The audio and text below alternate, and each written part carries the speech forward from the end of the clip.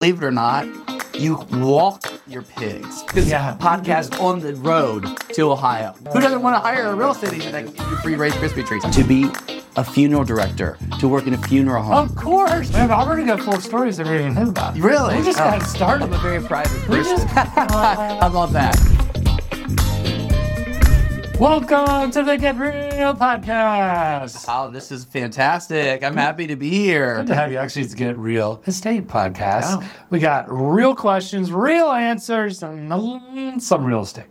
We want interesting stories. Yeah, so we bring on Trent Heminger. everyone talks about real estate, right? You got to mix it up a little bit. It's more fun. No, not really. Not really. But you know what they do care about? Growing up on a farm in Ohio. Oh, okay. Used to show pigs, and now became one of the most successful real estate agents in the DMV. Tell me how that came about. Tell me about this life. Well, if I was positive, my dad would say, "This is where you learn to work so hard," right? But at the time, I don't think I didn't find any positive about growing up on a farm in Ohio when I was living in Ohio on a farm. But I do think, it's the work ethic. It's true. Like farmers, like they work 7 days a week, maybe 6, like if they're super religious and like. But when you're working, like you're really working from like 6, 7 in the morning until like 8, 9, 10 o'clock at night. What is like a day in the life? Give it to me. Well, how does it look like that? I lived on a farm, but I was always trying to figure out how not to work on the farm. I was very good at that as well. So I guess that was your motivation. That was my motivation to get out of Ohio.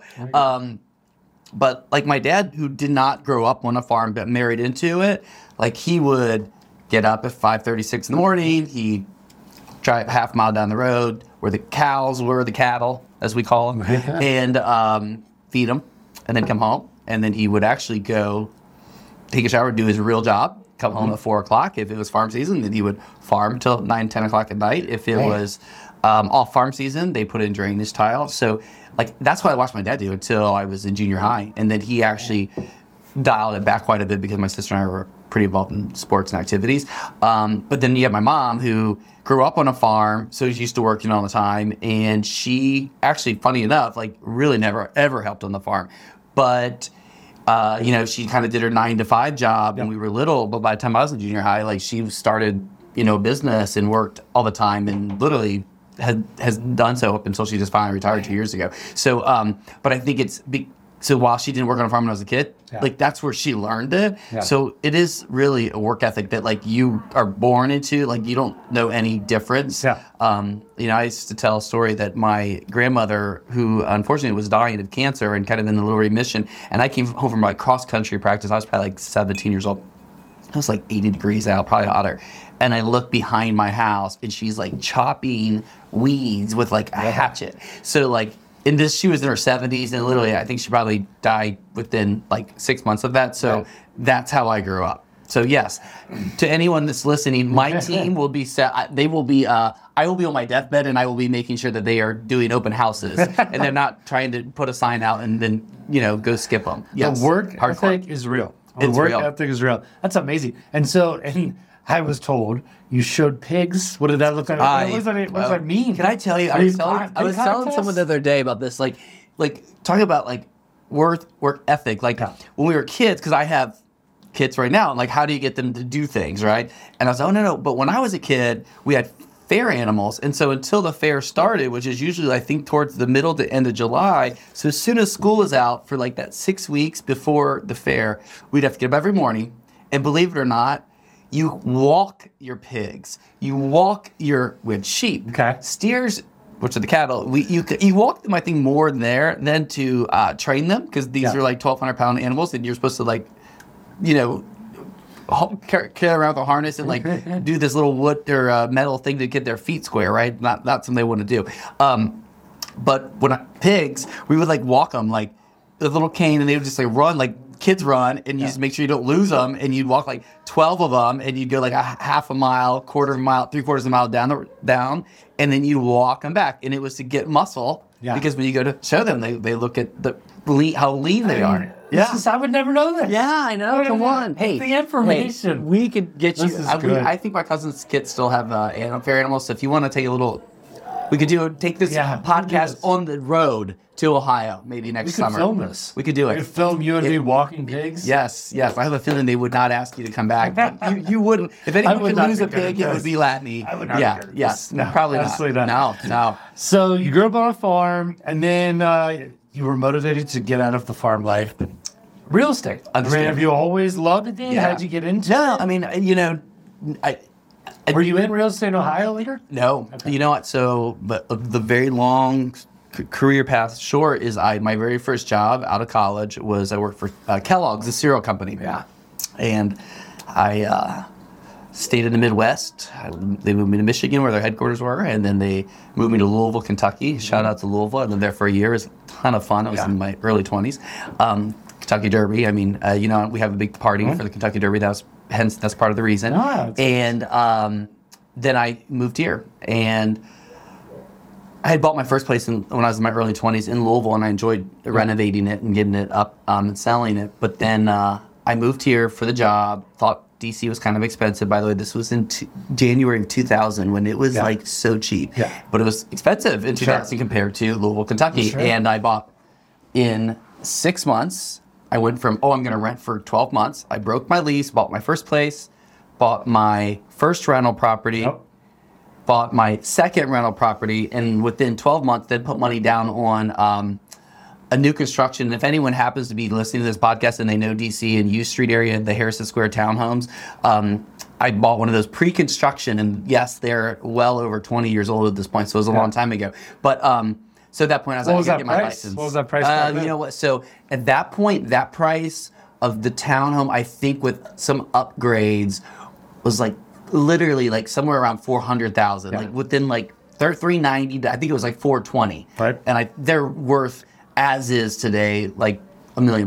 Yeah. Maybe $950 if you hadn't updated them since then. So too bad I still don't own that one. So I have made some good investments and some maybe not so much. So but anyway, so I got my license. Now you got your license like when you bought the first rental? No. So after I bought all four of them, all four of them, got my real estate license, and I did all of that from January of 2000 to 2001, and still selling cereal when I first got my license. It was the joke. I would drive my company car, by the way, Pontiac Hunter Green Grand Prix. Wow. Oh yeah, with tan cloth seats.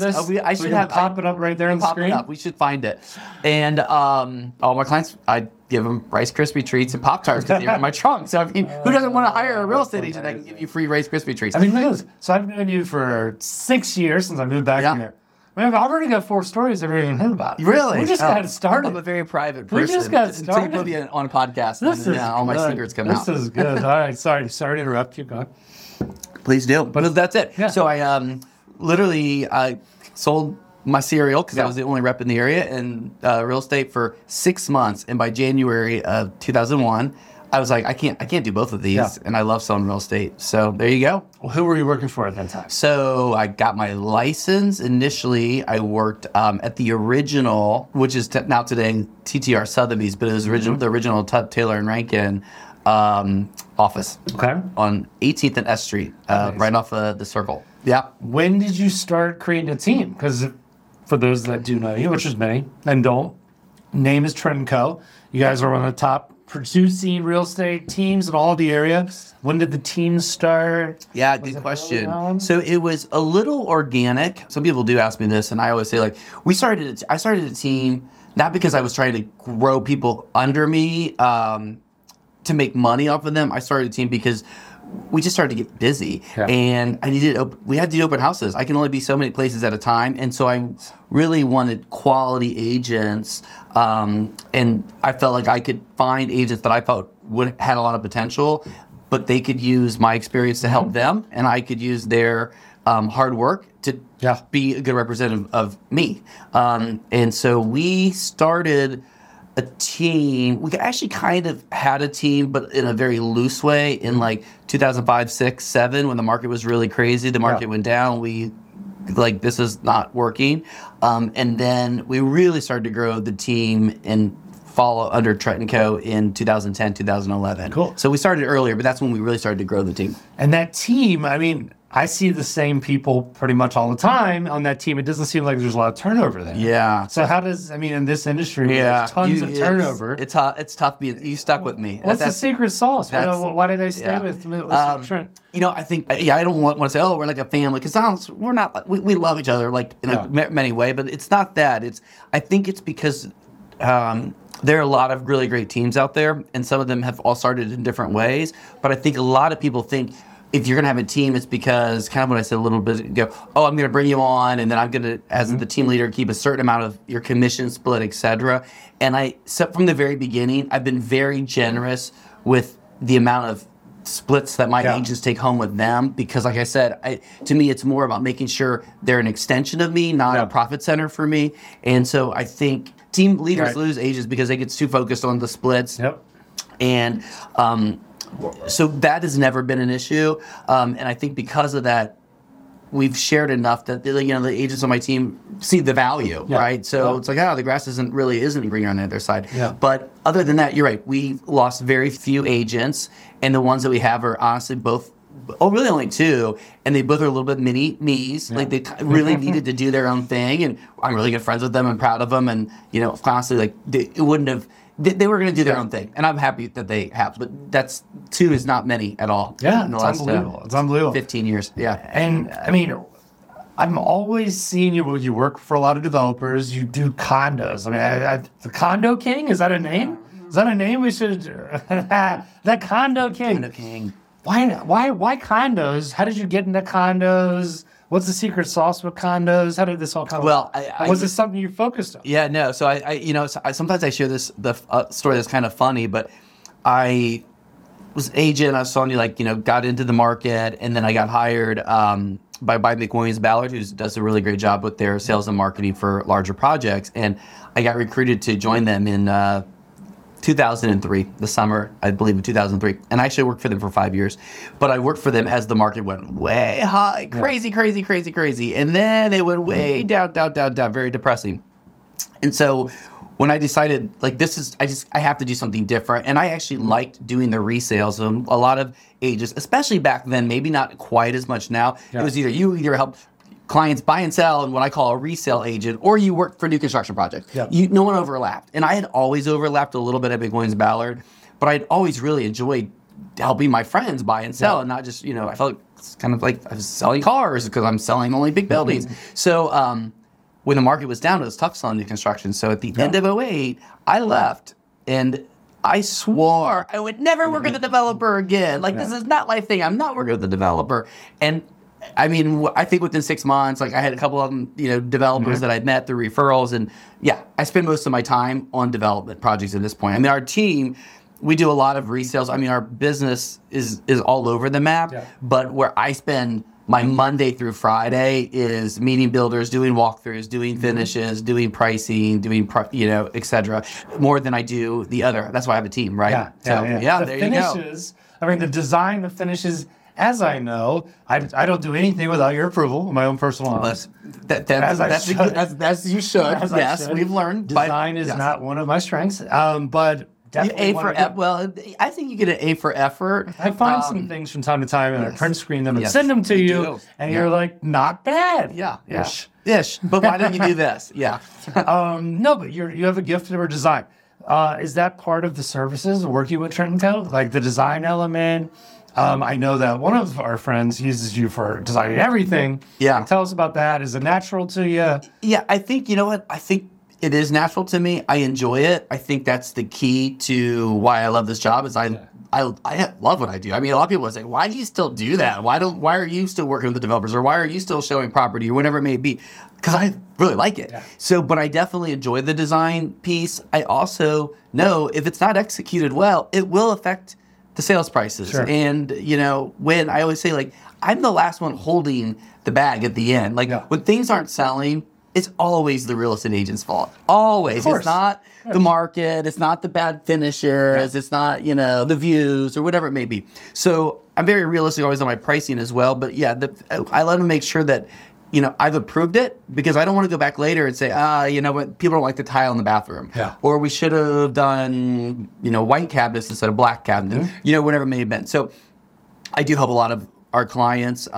Sometimes I would like to help them less because it is a lot of additional work. But I feel like when they end up going out like rogue on their own, it usually comes back to me at the end. No, it doesn't. It doesn't work. No. People don't realize, like, I was at Home Depot last night at 9 o'clock last night picking up mirrors I ordered for one of the developers because they weren't right, and then they wanted me to pick them out. And I'm like, by the time I do this, I might as well go order exactly what it is. But you got to go to Home Depot and pick them up so they don't show up cracked. And it was just easier. Yeah. Sometimes, it's like a lot of things in life. Just do it yourself. I love it. So you mentioned generous splits. Yeah. I hear a lot of agents who are like just doing the math on the splits and not considering anything else. Like, how do you say you did a good job by doing generous splits because it does come down to money, but like what other value do you add beyond just well, I think first of all, if the team leaders focus on splits, that means your agents are also focused on splits, and then you've got two people that have the same, appears to be the same goal, but they're focused on not a very team format, right? And so we are generous on them, but we also do a lot. I mean, do team parties, and Deanne on my team loved to buy stuff. So like, she'll spend as much money as she possibly can to put my logo on stuff. I could care less, and she likes to spend money, so it works that we have a lot of stuff with my logo and or our logo, I should say. So. But I think that's part of the reason we've kept their retention, but I don't think it's just because of the splits. I think it's because that's how we start our agents on our team. And so it's never usually been an issue. And because of that, we're focused on how we're helping each other get sales done. And then it's like a true partnership from the beginning. Love it. I try not to go on listing appointments with my agents because I don't have time. Yeah. But I go when they need me, and I go a decent amount. And they don't ask me if they think they can handle it. But if they really need it, they're going to ask me. And that means I know they need me, and I go. So they respect my time. I respect theirs. They respect my ideas, and I respect theirs. Like I said, we're all about fun, so we have fun with it. But I think it's all starts. You create that environment from the beginning, and I think the splits are a good way to get into everyone making sure they're on the same page at the very, very beginning. Yeah. Yep. Sounds. When I think of Trent and Co., I also think of Deanne. Yeah. How did this relationship start? Okay, so that's a good question. So anyone that's listening to this that doesn't know, Deanne Lanning runs my team, and actually, because we spoke to a lot about new construction, she also oversees my new construction division, because we help people buy a lot of houses in Maryland, a lot of houses in DC and Virginia, and help sellers sell a lot of stuff. So we kind of different pockets and who's teaming up, and my agents bring in their own business that we team up with all the time as well. But Deanne is truly the one everyone is afraid of at Trent & Co. I'm the fun dad, right? Like, I'm like, okay, yeah, we can do that, or we don't need that, or okay, well, I guess we don't really need to have a team meeting today. Deanne, she meets with our staff twice a week. Basically, she doesn't even want me on the calls. So you're a distraction. I am a distraction. There's no doubt. So I am definitely the rainmaker, and I'm definitely not the one who's dotting all the I's and crossing the T's. But I do, believe it or not, I do know when they're being dotted and not crossed. So it does surprise my team sometimes when they realize I actually pay a lot of attention. But so Deanne and I actually, in all sense and purposes, started a real estate firm about 10 years ago. And she was brought on to really run the firm with the founder, and she was amazing. And that's how I met her. And what's the name of it? It was Beasley Real Estate. Okay. We just clicked from the beginning. We had different roles for the first year and a half. And so we were definitely in a lot of communication, but she was not running the team. She was not a part of Trent & Co. And what it really came down to is she's just great at getting stuff done. And I think she saw my team's business really growing, and I think she thought basically, you're not so great at just getting stuff done. And so it was her. She's like, I think I should just join your team, run it. And I was like, okay. So it was 100% her idea. There's no way, whatever. No, Deanne took over, and wow, it's awesome. It's really great. We love Deanne, and can't say anything but it's a great yin and yang. Yeah, it's a great yin and yang. It is definitely. Yeah. So anyone that's worked with us, they know who to call for what. You know? Exactly. Yeah. 100%. All right. So here's a question we're asking everyone. Okay, I'm ready. Was there ever a time you were crawled up in a ball, wanting to give up? Did you give up? Did you not give up? Was it in the real estate industry? Was it another industry? What happened? Gosh, I will say the one thing about me is I'm pretty persistent, and I really do go with my gut. Well, so I would say the answer to that is not to the point that I then ended up giving up, or that I was so upset. Probably without getting to a lot of details. Yep. When I was a partner at a real estate firm for a couple of years, it was a lot. Yeah. It was something that I learned a lot about, but I was happy to get out of it. Yeah. And so I think that's probably one of the harder business decisions, because I had to figure out how to do it. Yeah. So it wasn't affecting too many people in a negative way. So I don't know if I was necessarily in a ball like giving up. Yeah. I wasn't giving up. I was basically saying, like, this is not sustainable. Yeah, this is not good. We got to move on, and we got to do it in the right way. Yeah. And we did. Is that when honestly, you went to Compass? And that's when I went to Compass, and it was a wonderful decision. So sometimes I think people over-strategize, and there are too many reasons like they're looking into, like why they were successful or why they weren't. Yeah. What is the number one reason, looking back at your career, that you were successful? Well, I will actually say, because I don't strategize. I mean, and for someone that, because, you know, you and I are really good friends and you're always strategizing, and I'm like, well, Latane's just strategizing, so I'll just do whatever Latane wants to do, or, you know, whatever it may be. Like I said, I tend to go with my gut. I could strategize a little bit more, there's no doubt, but I feel like I work hard and I do what I enjoy. Yeah. So if I don't enjoy something, I hire someone to do it, or I don't do it. And I have been like that the majority of my career. Yep.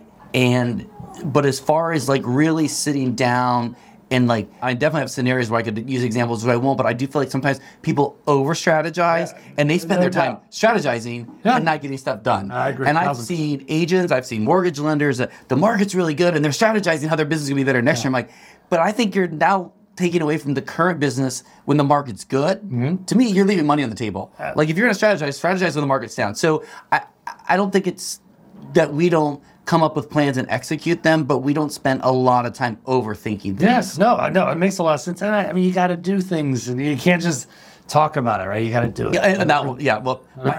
That's a whole side note, but I have to throw that out there. My husband's a psychiatrist, and he is one that likes to talk about everything, and I like to talk about nothing. I like to do things. And so, like, I'm like, yeah, well, did you do this, right? Like, he wants to talk about why he didn't do it, and I'm just like, well, you didn't do it, so move on. Yeah, so no, I'm definitely a doer more than an overthinker, right or wrong. It's my favorite aspect of people. Just do it. Just do it. And then we'll figure it out afterwards. Speaking of your husband. Growing up in Ohio. Was it easy back in the day when we're older people? So back in the day, it wasn't as nice of an environment. Growing up as a gay kid in Ohio.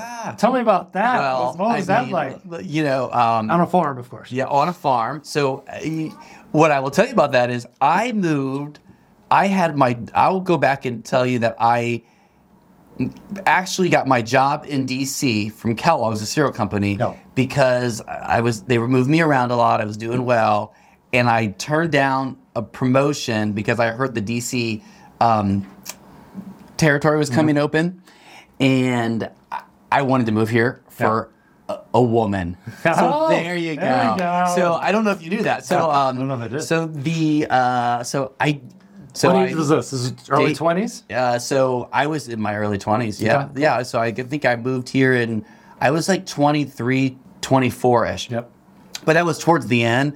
And then, like, when I found DC, I found a lot of things. How about that? I'm coming out. So it was not, so I guess I think, we're also like, I'm a lot old. I think I'm older than people think I am. So I was born in 1975, so I'm 48. So, and I grew up on a farm, and then I went to college in, the Midwest, et cetera. So I don't think it was something that it really, not that I was Bolivia, but like wasn't really on my radar at the time. Yeah. But when you come to DC, it's like, okay, well, you can't get away from it. It's great when guests are here and look 5 years younger than me, but I'm 5 years younger than them. Well, appreciate it. Hey, buddy. Appreciate it. Anytime. So talking about family, you've got a couple daughters in high school. I do, as of this week. I have a 4-year-old. Just tell me what do I need to do? What does my life look like in the next 10 years? You know, well, first of all, I love how I wanted to be a girl dad. Like my husband really wanted a boy, I wanted to be a girl. So like and my two daughters they're twins. They're 14 and a half. They're so different. But it's fun. I mean, but don't get me wrong. I'm not like a Kool-Aid drinker. So be like, I can't believe they're in high school. I'm like, good. Like I have 4 years left. My kitchen's gonna be clean all the time again. I don't have to like pick up the towels. I don't have to yell. I think they're gonna do what they want to do. So I think try to monitor it. But like kids are just really. I mean, anyone listening to this, well, maybe not. Hopefully, people that are listening are not all from the DMV, but around here, like. It's like this is not Ohio, like, and they don't live in the middle of nowhere. Like, I went yesterday. I went to check on them because they were getting ready for their first day of high school, and went to the room. I said, "Do you guys need anything? Do you need water? Do you guys want breakfast? Whatever." By the way, we don't know how to do a lot of breakfast, but I was trying to help them eat healthy, whatever. No, I'm fine. As I'm shutting the door, my one daughter says to my other daughter, "I want vanilla," and I'm like, "Open the door, vanilla? What do you guys do? What are you doing?" Well.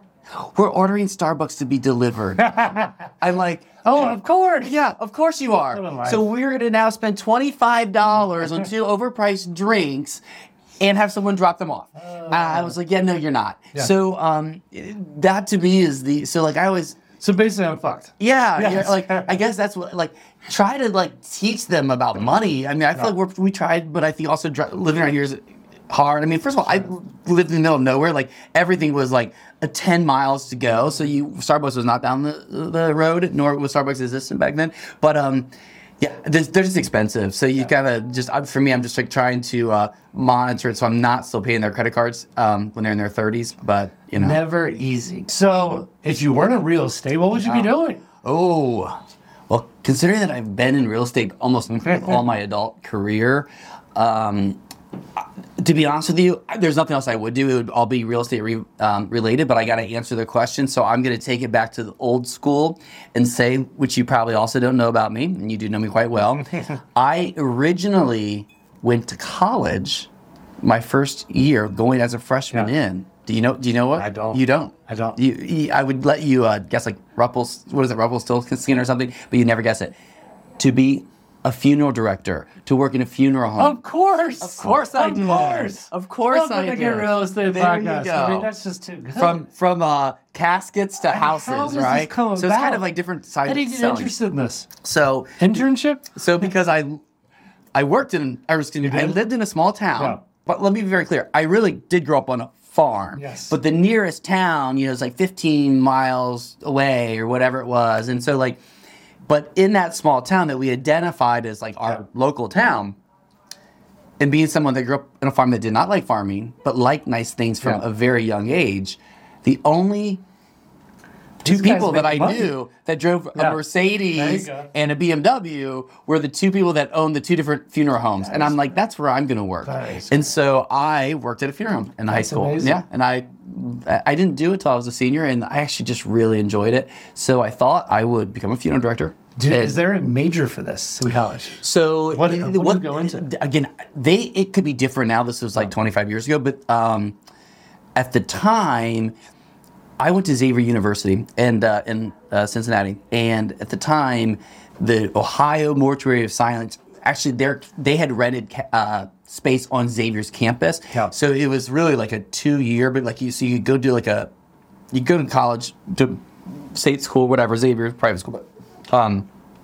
For 2 years, and then you go over and you finish your last 2 years there, something like that. I mean, I definitely decided within my first semester of college that I need to stay for 4 years. Yeah. And by the end of my freshman year, if not even before that, I was like, yeah, I'm not doing this. But actually, it wasn't that I really didn't like the profession. It was that I don't know if there are people in that industry now that would, I'm sure there are opportunities like there are in all careers, but I didn't want to be stuck knowing that to be successful, you have to really be in one town or one location growing your business. However, how funny that I'm in real estate where it's not really a career that you can just pick up and go either, right? So I'm very tied to, No, that's a really good point, though, because, there are certain industries in today's remote life, you can kind of go anywhere, but, that's something people need to consider. Yeah. When you get stuck, you get stuck. I mean, I was in San Diego, and, I sold the business. I was like, if I don't leave now, I'm never leaving, because, I didn't have any skills. I was running obstacle races and sports leagues.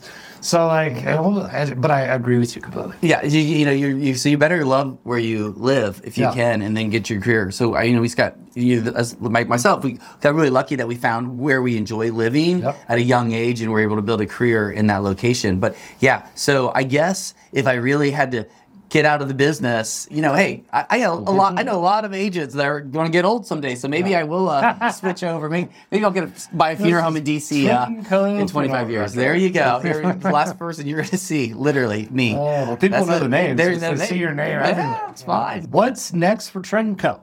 I mean, you've been doing this for a while. What does 5 years, 10 years look like? Are you going to be? Are we selling homes till we're in our 80s? Yeah, why not? I like it. You know what? Absolutely. I don't have a plan. People, I get this asked all the time. So this is to do what I enjoy. Yeah, and I will be selling houses till I'm in my 80s. I mean, probably maybe not working at the level I'm working, but I don't know what else I would do. I mean, that is the difference. Deanne, who runs my team, she always says Deanne's got a lot of interest, and she goes to the Kennedy Center, and she reads books, and she's just a lot of stuff. Yeah. And she's like, Trent's hobby is real estate, and it's true. I mean, my husband and I are building a house right now, and we actually have a house that we built almost 8 years ago. But part of it is this is what we like to do together. So I know it's definitely a hobby because you have the best house in the entire DMV. So the only way you go to another house is because you just love doing it. Yeah, it's why not? I mean, it is such a great house. Yeah. Now, when will this house be coming to market? The house that I'm currently, the house that I'm going to move into. Hopefully, it's got to be done. Hopefully, my builder is listening because we actually starting in 2 weeks, breaking ground, and I need to be in by next June. So I think I'll be in by July, but I do think it'll happen. I'm very check in on the podcast. Good podcasts check in a year later. Let's find out if I'm living. I might be living with you. I don't know. Let me know mine. I got a new basement. Yeah, it's fine. My daughters can babysit. Perfect. So, but you will be selling your current house? No. Oh, okay. I mean, unless it's so great. Yeah, no. I thank you. I do have a great house. I love the house. We're gonna keep it. We'll probably move back into someday. Yeah. Love it. So delegation, very critical, especially with the amount of stuff you do. Yeah. How do you determine what to delegate, what not? Tell me your thoughts on delegation. So that's a good question. I mean, one, I think I'm a very good delegator, and I delegate a lot. Yeah. Now, if you ask my team, because whether it's staging, whether it's an open house, whether it's picking up mirrors at Home Depot that we talked about earlier, I will still do that stuff. Sure. And I always say, oh, no, I do delegate when I know it can be delegated and someone can execute it. There you go. I won't delegate. I will still double check on things, but with very little. Yeah. But you got to be really consistent with the delegations, and I think I am. I'm not saying I always have been, but for example, I might have one client call me, and it's a developer client, right? And so Deanne and I are going to go on that appointment. If we've got too many developers at one time, I may bring another agent in to help me. Mm-hmm. I don't do it very often, but if it's a newer developer and I think they need a little more attention, I will. And I say need more attention because they may not have worked with me before, and I'm going to give you the attention that you need. But some people don't realize that they don't need extra attention, and at some point I'm kind of past reminding them of that. So. But I'll give it to them by bringing someone else on. But then if I have an old client that wants to sell their house in DC and buy a bigger house, or go to Bethesda, go to DC, Virginia, that's usually Kevin Gray on my team. He's been the longest, and everybody loves everybody loves Kevin. Shout out to Kevin, yeah. And he's funny. Oh, he's the funniest person, first, and probably in the DMV, right? And at least in real estate in the DMV. But then, because I live in Bethesda, a lot of people they think I do all DC, and they don't realize I actually do live in Bethesda. Yeah. And Mary Noon on my team, who also gets a big shout out because she's quite amazing, and everyone knows that. Also a great designer. Very great designer, oversees a lot of our staging. So she handles more of my Bethesda, Maryland business. And then, I got many people. I got Tommy Hart, I got Andrew Nelson, I don't want Jay Nix, I don't want to forget people. Definitely, I'm sure Ricky Wohler will be listening, so I definitely got to say Ricky's name as well. But but I think you got to be consistent. So and I don't show properties very often anymore. If they're really good clients, I will. But I got to bring someone else in because I don't have time. Yeah, and you're going to slip. But wanting to hold on to your own business is not something that's going to be successful in the long term. If you're going to have a really quality team, you've got to be able to share. That means sharing the commissions, and that means sharing in the time. But you can spread yourself a little bit wider without being too thin. Some people from around DMV listening to this, others maybe across the country. For Pete, what are 2 things that you love about the DMV? That's a good question. So if I'm only going to say 2, I think the one is the size. Because it is a true city, but it's so manageable. Yeah. And I don't know if it's because I came from a small town in Ohio or, whatever it may be, but I definitely think it's the vibe of a nice, diverse city, but not too spread out like LA, man. Yes. In LA, you're driving forever to go somewhere. Yeah, I mean, basically, I think everything is 15 minutes away in DC. But if everyone knows me, that's why I'm always 10 minutes late. Correct. Because it's really not. I'm often going from one side of the city to the other, and I just think everything's 15 minutes away. Yeah. But the reality is, everything really is within 25 minutes away, if not less, going from point A to point B the majority of the time. And so I really enjoy that. And just the diversity. I mean, it's you can find people from Ohio like I am, and you find people from other countries, and you find people from LA, and there's just a lot of diversity. I think it's kind of a good common ground. It is a great common ground, yeah. And it's like you don't deal with some of the negatives, maybe of the Northeast, the long driving you get in LA. It's kind of even the weather. It doesn't really get that cold. Yeah. I mean, it is humid, but it doesn't. We rarely have a lot of heat. For many days, and we definitely don't have it really cold several days in a row. You get a cold day or two, and then it brightens up for a day. At least you have air conditioning. When I lived in San Diego, no one had AC. Oh, so then it got hotter and hotter. It was like, it used to be only 2 weeks out of the summer that were 90 plus, and now it was 5 weeks. It's like, man, we need some AC. We have a big component of AC. Hey, thanks for coming on the show. Thanks for having me. One of my best friends. Fun. Great to have you. Great to hear. I always look for interesting people, and you're the epitome of it. Well, remember, I can take you all the way down to the very end with my funeral experience back. Just reach out to me. That's just too good. Yeah, anything for you, laugh. Trent & Co. Funeral Director. There we go. Next step, next chapter. Thank you all.